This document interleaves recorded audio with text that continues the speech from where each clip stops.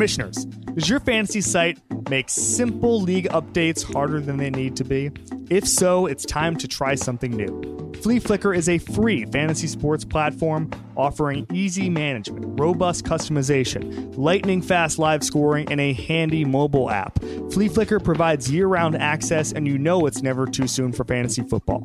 Visit fleaflicker.com/RingerNFL to try out the site designed with commissioners in mind. That's FLEA Flickr.com/RingerNFL. On today's Ringer NFL show, we're talking about this week's big rule changes, Odell Beckham trade rumors, and what the trade market even is in the modern NFL. But as always, we're brought to you by the Ringer Podcast Network, where you can listen to one shining podcast with Mark Titus and Tate Frazier to help you prep for this weekend's Final Four. Also, go to theringer.com to check out some great content. Titus has a mailbag up. We have an entire staff story basically figuring out where Odell Beckham should go. And Robert Mays has a piece on Josh Rosen. So it's a hell of a content week. I'd get there as soon as I can. Now let's go to the show.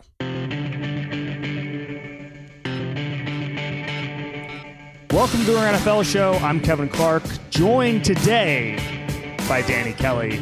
Robert Mays is traveling. As am I, though. I'm in Orlando, Florida for the NFL owners meeting. Danny, you're in Seattle. I am.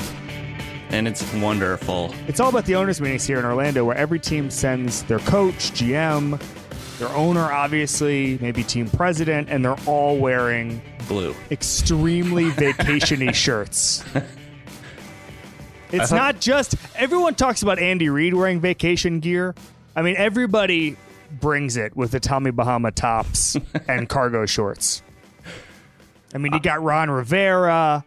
Reggie McKenzie was bringing it. I saw Matt Patricia in some hardcore vacation gear. Well, I don't think it was photographed because he wasn't wearing it during the meetings. But I saw that, though. He's the new X Factor for Tommy Bahama shirts. I know. He was wearing like a white golf polo that looked just unusually vacation-y at one I saw point. a different one where it was he was a man of many outfits. It's a giant black vacation shirt thing. Yeah. So, Danny, we want to talk about the most important thing that come out of those meetings, aside from the Odell Beckham rumors. We're going to get to the Odell Beckham stuff in a second, but I want to talk about the rule changes because that has the capability to change football if applied in a certain way, in an even bigger way than Odell Beckham being traded to the Rams, for instance. So if you're not familiar with what happened, the owners basically snuck in a rule change on Tuesday. And no one was talking about it beforehand. They didn't announce that they were going to be voting on it, but they did it anyway. And the rule is that essentially a player who initiates contact with their helmet will be penalized 15 yards and possibly ejected from the game. Obviously, college has similar rules about ejecting players who use their helmet as a weapon, essentially. It's called targeting. The NFL rule we're not totally sure about. And now the biggest problem here is that they essentially passed the idea of the rule, but not the rule itself. They don't know, for instance, how replay is going to work. They don't even know how the rule is going to be applied or even the verbiage. I mean, it is very abstract at this point. They will meet in May, the owners, and basically hash it out. But I think that there's probably going to be a lot of talk in the coming weeks about how this is going to change the game and how defense will be played if you can't use your helmet as a weapon. And Roger Goodell basically said coaches have to coach this, and it's going to at least have some impact in the way teams are run. Danny, when you think about this rule in particular, what do you think the fallout is as far as what we'll be seeing this fall and for falls to come because you can't use your helmet anymore?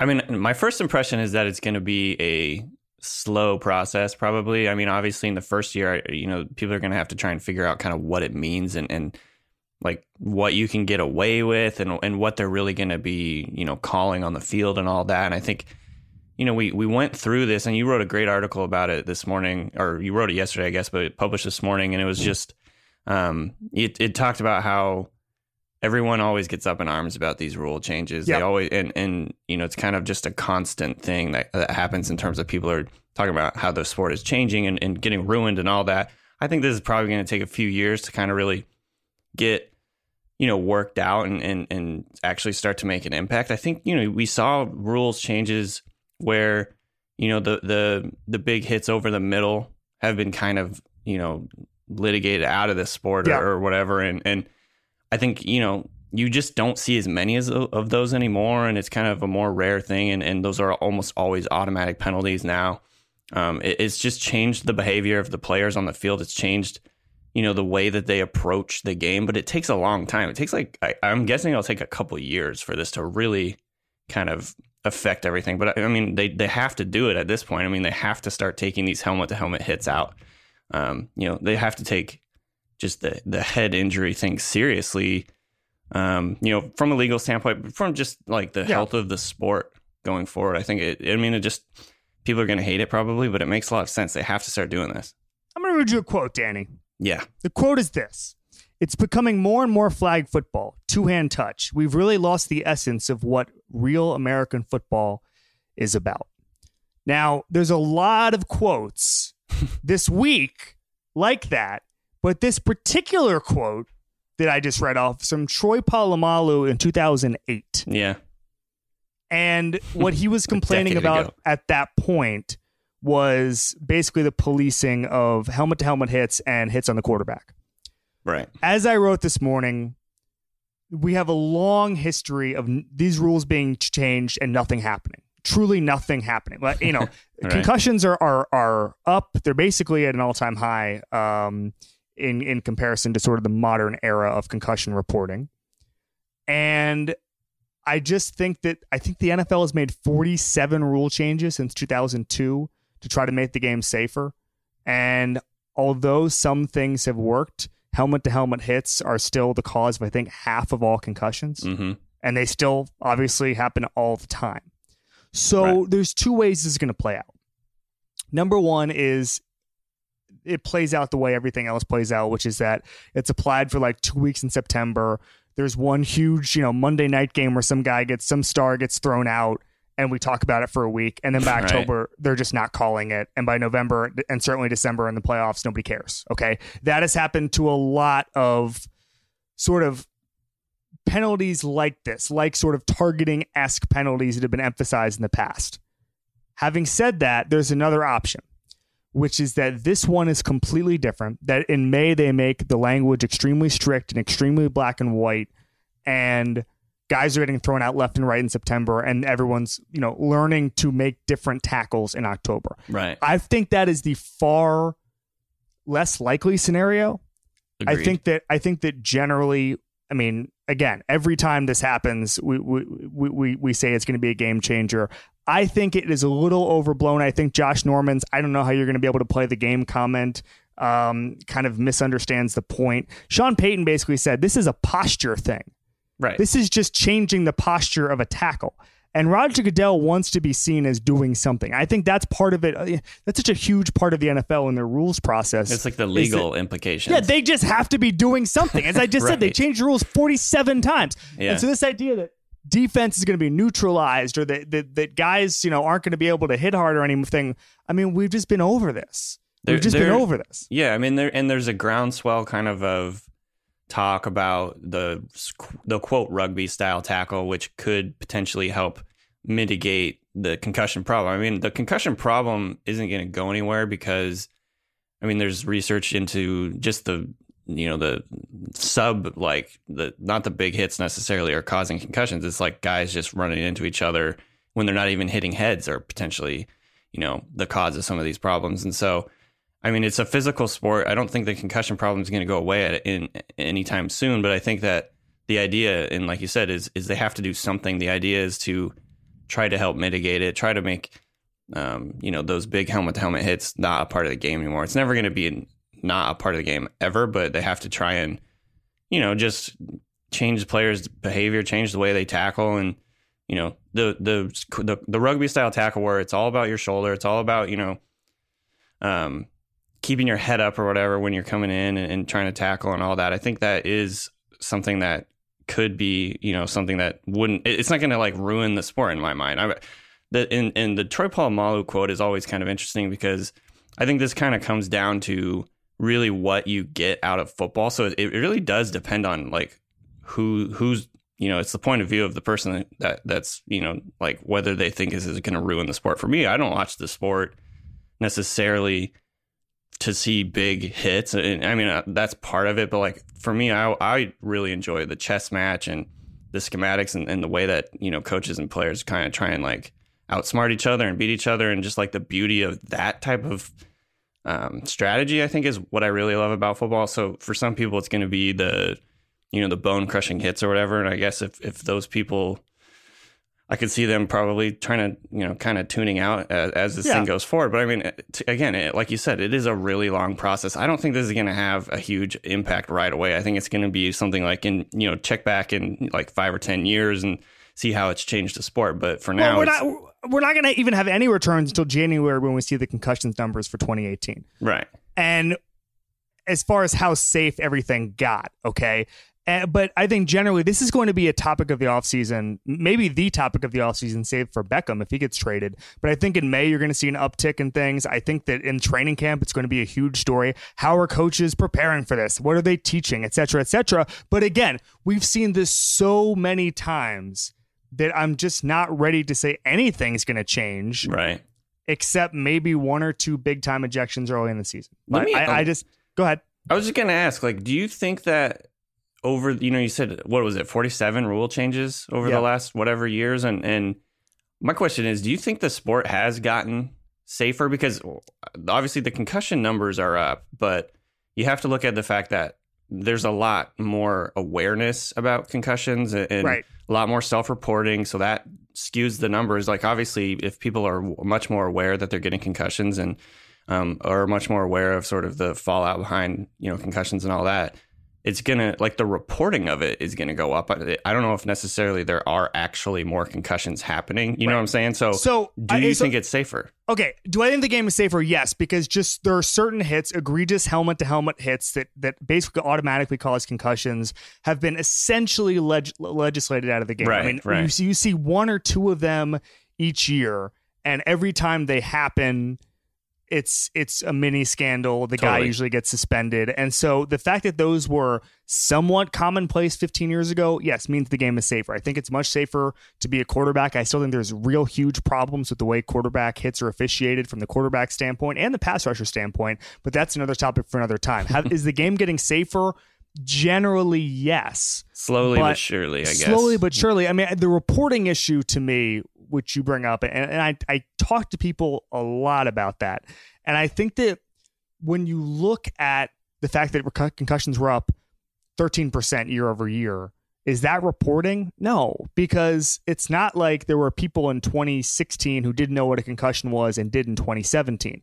I think the concussion numbers are way up or concussion reporting is way up from 20, 25 years ago because we just didn't know the risks back then. Yeah. And guys are self-reporting because they want a longer career or something like that. But I don't think in the modern era, the last 5 years, I don't think there's been a massive uptick in reporting numbers. I really do think that the concussions were just up. And listen, when they had that release in January, the NFL was pretty upset. The Dr. Alan Sills, he was upset. This was not them chalking up to, I mean, even though they made the point, yes, there is more reporting, they were upset because this is concussions going up at this point is a fairly bad thing for the league. Yeah, that's After interesting. 47 rule changes and now 48. Yeah, I mean, that's a great point. That's definitely really interesting. I kind of always, I guess that changes my thinking a little bit about it, honestly, because I did kind of just look at it like, oh, well, they're just reporting it more. It's more awareness and everything. But that's certainly concerning. And the other thing that kind of goes into this, and you wrote about this too, is the kickoffs thing. Are they going to just completely eliminate kickoffs from the game? I think that's another kind of, layer to this that could be interesting going forward. Without a doubt. And that's, kickoffs, I think, cause 5 times more concussions than a normal play from scrimmage. So I think if the concussion, and we'll call it a crisis because it's been a crisis for 3 decades. It is, yeah. If that continues and if they can get rid of a huge chunk of concussions just by getting rid of the kickoff, they're going to do it. That could happen next year. It's not going to impact 2018. Maybe they do it. Maybe they announce it this season so that special teams coaches can get ready. I think it'd be really unfair to teams if they did it next spring at the owners' meetings because you've already signed a kicker or you're already doing draft prep. I mean, I think if they're going to get rid of kickoffs, they have to give a huge, huge runway because it really does change the game. Yeah, I mean they're already ramping it up. I mean kickoffs are way less impactful than they used to be. I feel like just with the way that they move the kickoff line. Didn't teams used to have like, remember like the Colts had a kickoff specialist? Oh yeah, I like mean 15 years ago. And that's the thing that kind of sucks about this is some players who do bring value as like a kick returner are gonna either not have jobs, or it's just gonna make them less valuable to teams. Obviously, if you don't have that sort of versatility or whatever, and the specialists are probably gonna slowly kind of like go away. So I understand that argument, but then on the flip side, I mean, if a couple of guys have their salaries lessened, or some guys work their way out of the league because they were only returners, is that a trade-off for the concussion rate dropping severely? I would say so. Yeah. I mean, if I'm the union, obviously you want to protect jobs, but you also need to protect the health and safety of your players. So I think at some point they'll get rid of the kickoff, and I think it'll be in the next 5 years. It could be sooner than we maybe think it is. But again, I just think the runway is such that they're going to give them a little bit more time. But whatever. Okay, Danny. Yo. Let's get to the more fun part. The owners' meetings were dominated on the field by trade rumors, trade wins that Odell Beckham might be on the move. Now, the interesting thing about the owners' meeting is, and this happened a lot, like NFL executives, coaches, GMs, whatever, and owners are a lot less busy than you think, because you'd see like Les Snead or Sean McVay, and they're just in the lobby of the hotel, like ready to go to the pool or something. This is idle hands, and then you'll read on the phone that like they signed Sue, and you almost think you think it's always like draft day or something where they're always huddled in a room, and it's like, no, they're just in a lobby, they're just hanging out, and so it was pretty fun, and so you get that a lot with Beckham, where it's like, to the outside world, you read these breathless reports. Oh, he might be on might be on the market for 2 firsts, whatever. And then you'll just see like Dave Gettleman just strolling through the lobby, just sort of hanging out. And you expect him to be hunkered down in some bunker, the red phone next to him, with a bunch of maps, and he's like Churchill in Darkest Hour, right? It's just like, that's what you imagine him doing, and he's just there. So, poring over scouting reports. Anyway, the buzz about the trades were kind of less than you'd imagine there. I talked to a couple of guys, see if they wanted to trade for Beckham. Most of them decided that 2 firsts was too rich for their blood unless you're actively trying to win the Super Bowl or something. So Danny Kelly, you wrote about this for TheRinger.com, but let's hear it. Where do you want Odell Beckham Jr. to go? Well, there's a number of places I think it would be really fun to see him go. I chose the Chargers because, number one, I don't want him to go to the Rams because I'm sick of the Rams bullshit right now. As a Seahawks fan, the Rams are back on their bullshit. They are, man. No, I actually really like what the Rams are doing this offseason. I think it's one of those boom or bust type of things where it could just go horribly wrong, but it also could be awesome to watch. Sure. But yeah, so I chose the Chargers. Number one, it's in LA. I think Beckham would be fun in LA. He's kind of got that star power, but I also think, if the Chargers want to go for a Super Bowl, while they still got Phillip Rivers, I think they do need to kind of make some sort of, big move like what we've seen the Rams do and all these other teams do to win Super Bowls recently. Getting Beckham opposite Keenan Allen would be a lot of fun. I think that just the style of passer that Phillip Rivers is would mesh well with Beckham in terms of just get him the ball and let him do his thing. And then they've already got kind of like a solid defense. They have like what looks like a championship kind of core on defense. And so to me, that looks like a nice landing spot. Obviously, they'd have to do some stuff with their salary cap to kind of fit him in and get him a big, contract extension and all that. But, if you give up a first and a third for him, I don't know if, obviously the Giants are going to take that, but to me, that's kind of worthwhile. You're getting a premium talent, and maybe you don't have to wait around for Mike Williams to kind of emerge. It could be a couple of years, who knows? And that gives them a chance to be, really, really dangerous offense. I mean, we've seen what Beckham can do to a mediocre offense. He can turn it into a good offense. So I don't know. I think that would be a lot of fun. I think, just give the Chargers a chance to kind of go out and win a Super Bowl before Phillip Rivers retires, essentially. So I went to a Chargers game last year. It could help. Yeah, it could help with the whole Before we get to the football thing, I just want to talk from a marketing perspective. Right. Not even a marketing, just from a relevance standpoint. The Chargers have to do something. Right. They have to do something. They are so behind the Rams in the LA market. It's not even funny. Yeah. They have a niche, maybe the southern part of LA, as far as the South Bay, as far as Orange County, like maybe they have a foothold there, but they need something because the Rams are stockpiling interesting characters, an interesting coach, an interesting stadium development. I know the Chargers will be part of that, but they're not driving the bus. And so the Chargers need to do something and quick.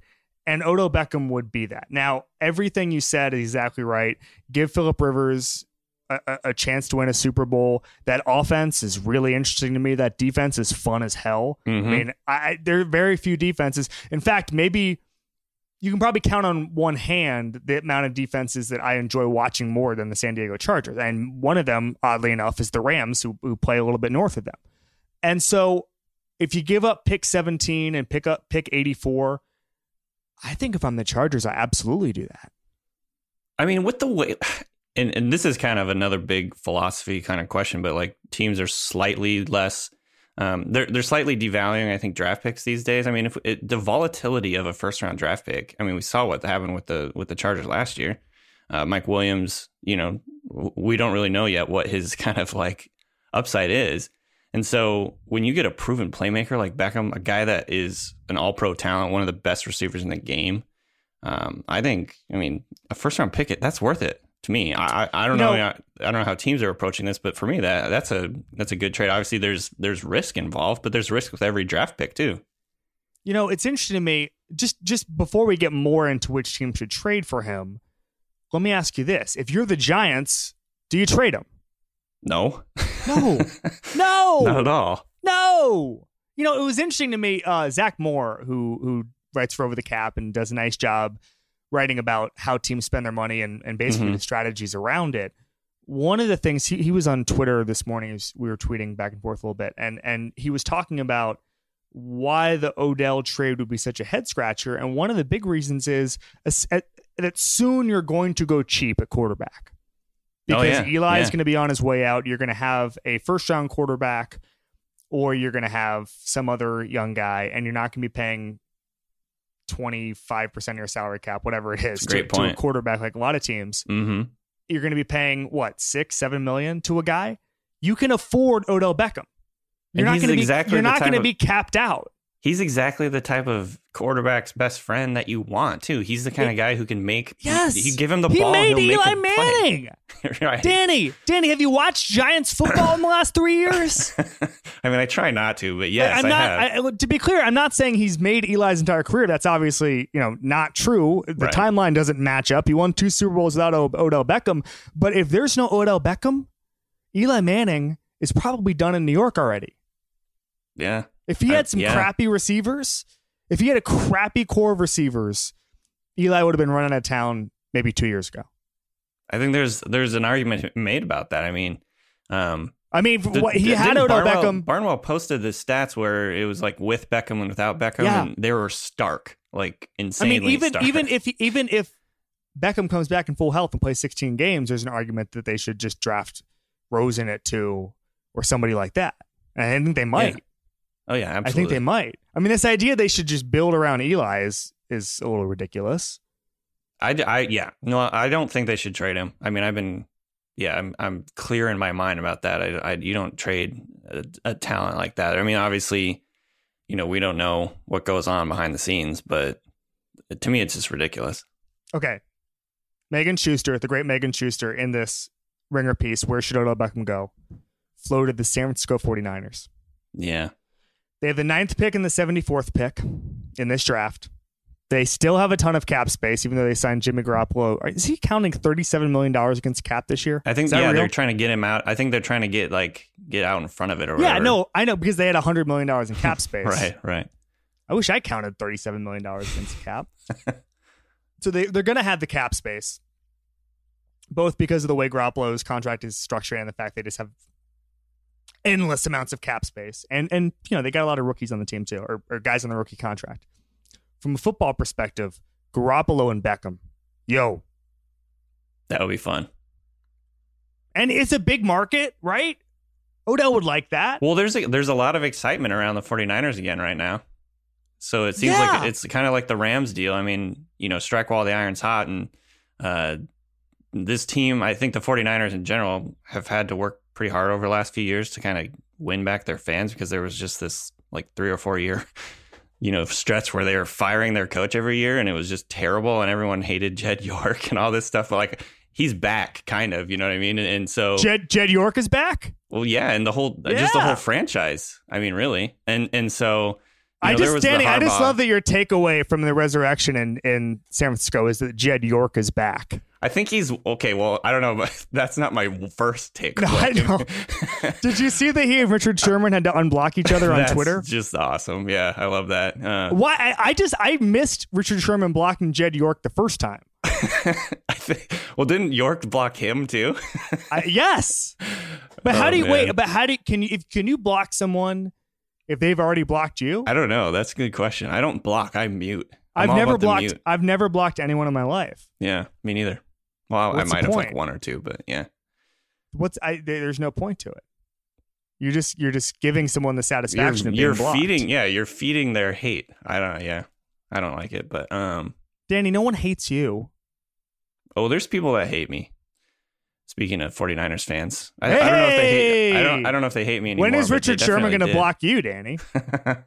I'm actually because I've always wondered. I think I did have Justin Britt blocked me back in the day, the Seahawks center. I think he blocked my old Twitter account. He doesn't block me anymore. But there was he went around and blocked a whole bunch of Seahawks fans that were talking trash, I guess, and I got blocked. If we did a power rankings in terms of the dramatics on social media, I think the Seahawks would be up there. I mean, obviously the Richard Sherman trade, got reported or started by Jeremy Lane on Twitter or whatever, doing some vague thing. And it's like, my first reaction was like, this is going to end up nothing, because it's always some random like subtweet from Seahawks players to each other or to fans or to whoever, to Russell Wilson. It's like there's always this like subtweeting happening on social media. The Redskins are also extremely online. You should do an online rankings. Like, who's the most online team? Who's the most online team? It definitely was the Seahawks. Yeah, I think it might be the Redskins now. I'm trying to think. I would read that. I would definitely read that. All right, coming up, we're going to have a breakdown, jumping off the Odell thing a little bit, a breakdown of who's even worth 2 first-round picks in the NFL in 2018. But first, a quick break. If you're an entrepreneur, a small business owner, or even if you have a side gig, let me introduce you to Grasshopper, the entrepreneur's phone system. Grasshopper lets you run your business from your cell phone while keeping your business and personal lives separate. Choose from their huge inventory of local, toll-free, or vanity toll-free numbers. Simply forward your new number to your mobile phone and start taking calls immediately. Whether you are in an office, in your car, or out running errands, Grasshopper's iPhone and Android apps help you stay connected to your customers. Not to mention, you can send and receive calls and texts from your business phone number, set up multiple extensions for everyone on your team, get your voicemails transcribed and emailed to you, work from anywhere with call forwarding, and make and receive calls from your computer via the desktop app, or even utilize Wi-Fi calling. Better yet, Grasshopper offers an easy and instant setup and 24/7 customer support, all without long-term contracts. Grasshopper, sign up today. Go to grasshopper.com/NFL to get $20 off your first month. That's grasshopper.com/NFL. Okay, we have exciting news for all you Ringer heads out there. Like the Seahawks, the Ringer has new merchandise with a shiny new storefront that you can check out right now. We've got hats, hoodies, and even an exclusive Shea Serrano Disrespectful Dunk t-shirt. Your friends are going to be low-key jealous when they see you strutting down the street with an official Ringer zip-up hoodie. Low-key jealous? High-key jealous. Yeah, they're going to be extremely jealous. Previously available only to Ringer staffers, we're letting you, our loyal listeners, get first dibs on the goods. Go to ringer.com/shop to pre-order your merch now. These are limited run items and will not last long. Once they are gone, they are gone. Again, check out the ringer.com/shop to pre-order your official Ringer merchandise today. You can also find the link to the Ringer web store in the podcast description. Okay, Danny. Yo. So I tweeted something yesterday, and it was based on informed speculation, right? So I was talking to someone in the league, and they were saying, this Odell thing could be a little overblown, especially the report that the price is 2 first-round picks. Mm-hmm. And the point this person was making, which is a valid one, is that almost anyone in the NFL is available for 2 first-round picks. Right. And so that got me thinking. Put it out on Twitter. Got some interesting responses. But I wanted to talk to you, my smartest football fan friend. You and Mays tied. Number one A, number 1B. Fair enough. Good. If you were the Cleveland Browns, we're just gonna start with the Browns here. Mm-hmm. If you're the Cleveland Browns and you package 1 and 4, you call all 32 teams, 31 teams, you can't call yourself, 31 teams, right? And say, here's 1 and 4. What's your best offer? Who are you not getting? Who is off the table? Oh, man. 1 and 4, too, is like super high. Because here's the thing. If you're trading 2 first-round picks, but they're going to be, it's like the Chargers, right? It's going to be 17. Like it's going to be 17, and next year it's going to be 15, right? Well, the Bills, just like the Bills this year, they've got, 12 and 22? 12 and 22. Exactly right.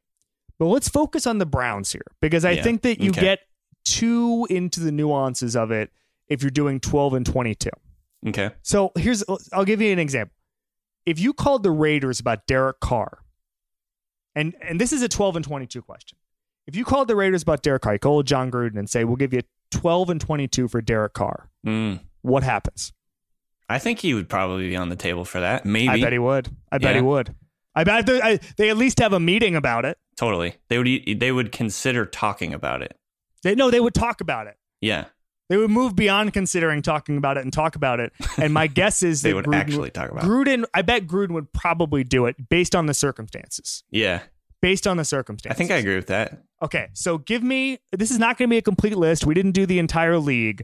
But off the bat, if you're packaging 1 and 4, you're the Browns, calling all 31 teams, who's off the table in your opinion? Who do teams call back on and say you can have anybody but blank? Well, I mean, the bidding starts at Aaron Rodgers. You're not going to get Aaron Rodgers. That was my first thought, is Aaron Rodgers. He's the only one I actually feel.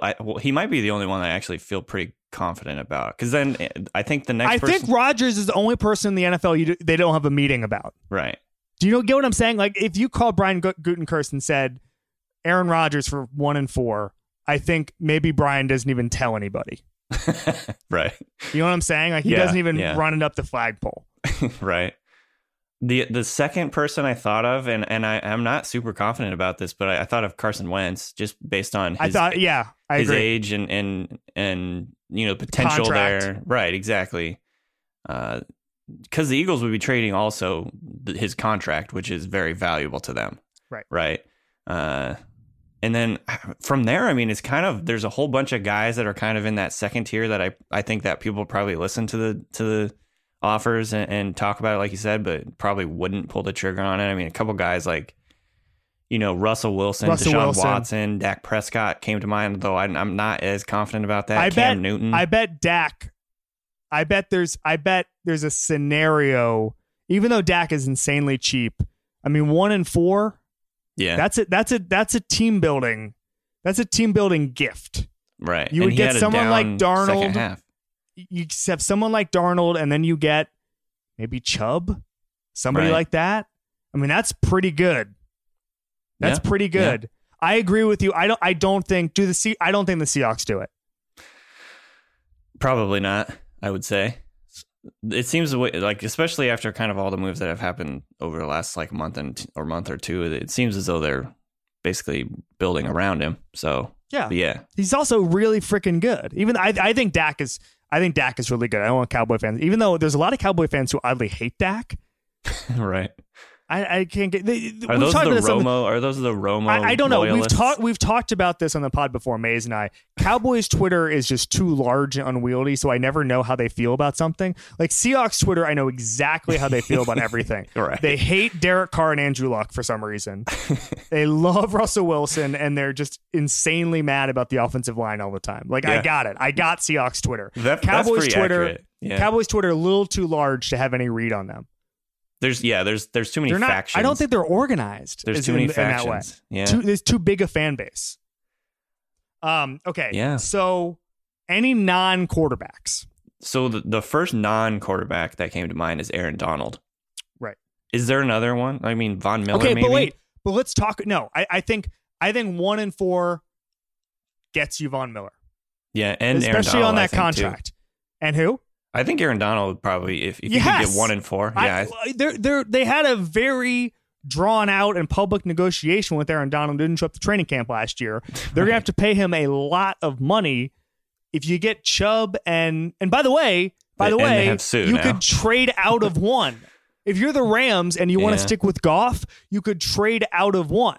This is just an interesting thought experiment to me. Totally. I kind of love this idea. So, Matt Ryan, yes. I think he would be on the table. I think he goes. Man, that would be crazy. But I yeah, think he goes. For 1-4 too, like that's a huge haul. So so here's the deal: the last quarterback to be traded for 2 first-round picks in a non-draft day trade was Jay Cutler.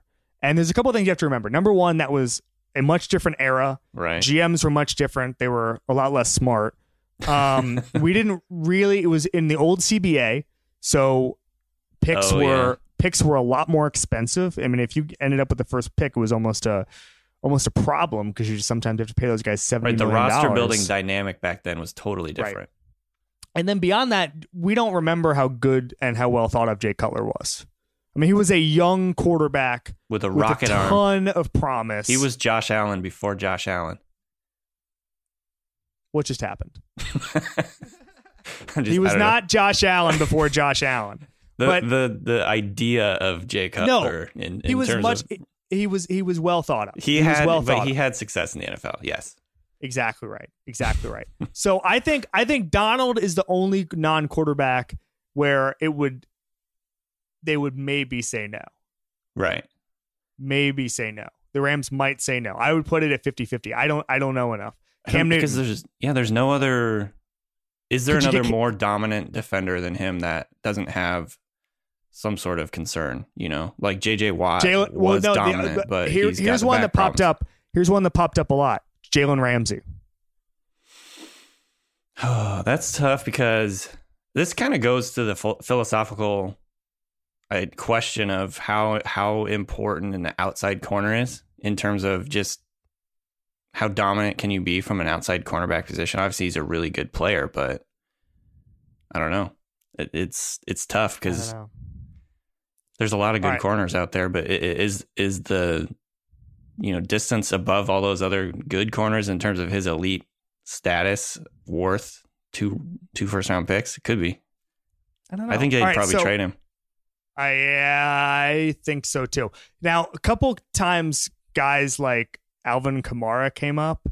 That's running backs. No. And even though Alvin Kamara is one of my favorite players in the league, Mickey Loomis and Sean Payton would help Kamara pack if they were offered 1-4 for Alvin Kamara. Yeah. Okay. I would say, even though a lot of people said Antonio Brown, oddly, which I also don't believe. I believe the Steelers would trade Antonio Brown for 1-4. Yes. Agreed. And a couple times Breeze and Big Ben came up. They're so old, though. I understand that. I mean, I don't think people took in contract stuff and all that. Right. I think they were just saying these guys are so valuable. Yeah. I just think, and this is the point I wanted to make with this segment, is when we're talking about Odell Beckham being available for 2 first-round picks, even though I believe there's a pretty good chance he's going to be traded, and Adam Schefter has reported and predicted he will be traded for, by the way, a first and a third was Adam Schefter's prediction. Mm-hmm. And Adam Schefter is one of the best in the game. So you can pretty much take that to the bank. Yeah, he doesn't make these things willy-nilly. No. And so I think the idea is that even Odell Beckham might not command 2 firsts. Exactly. because that's a huge cost. Yeah. I mean, they've spent a lot. The Browns passed on Deshaun Watson. That's why they have 2 fifth-round top 5 picks. Yep. Danny. Yo. That's all we have today. All right. As always, thanks for listening to the Ringer NFL show on the Ringer Podcast Network.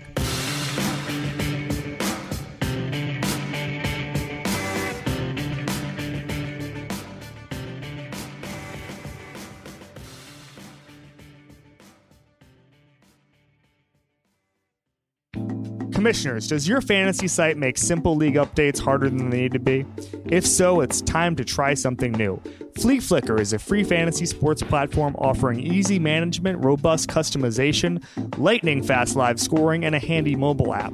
Flea Flicker provides year-round access, and you know it's never too soon for fantasy football. Visit fleaflicker.com/ringerNFL to try out the site designed with commissioners in mind. That's FLEA Flicker.com/ringerNFL.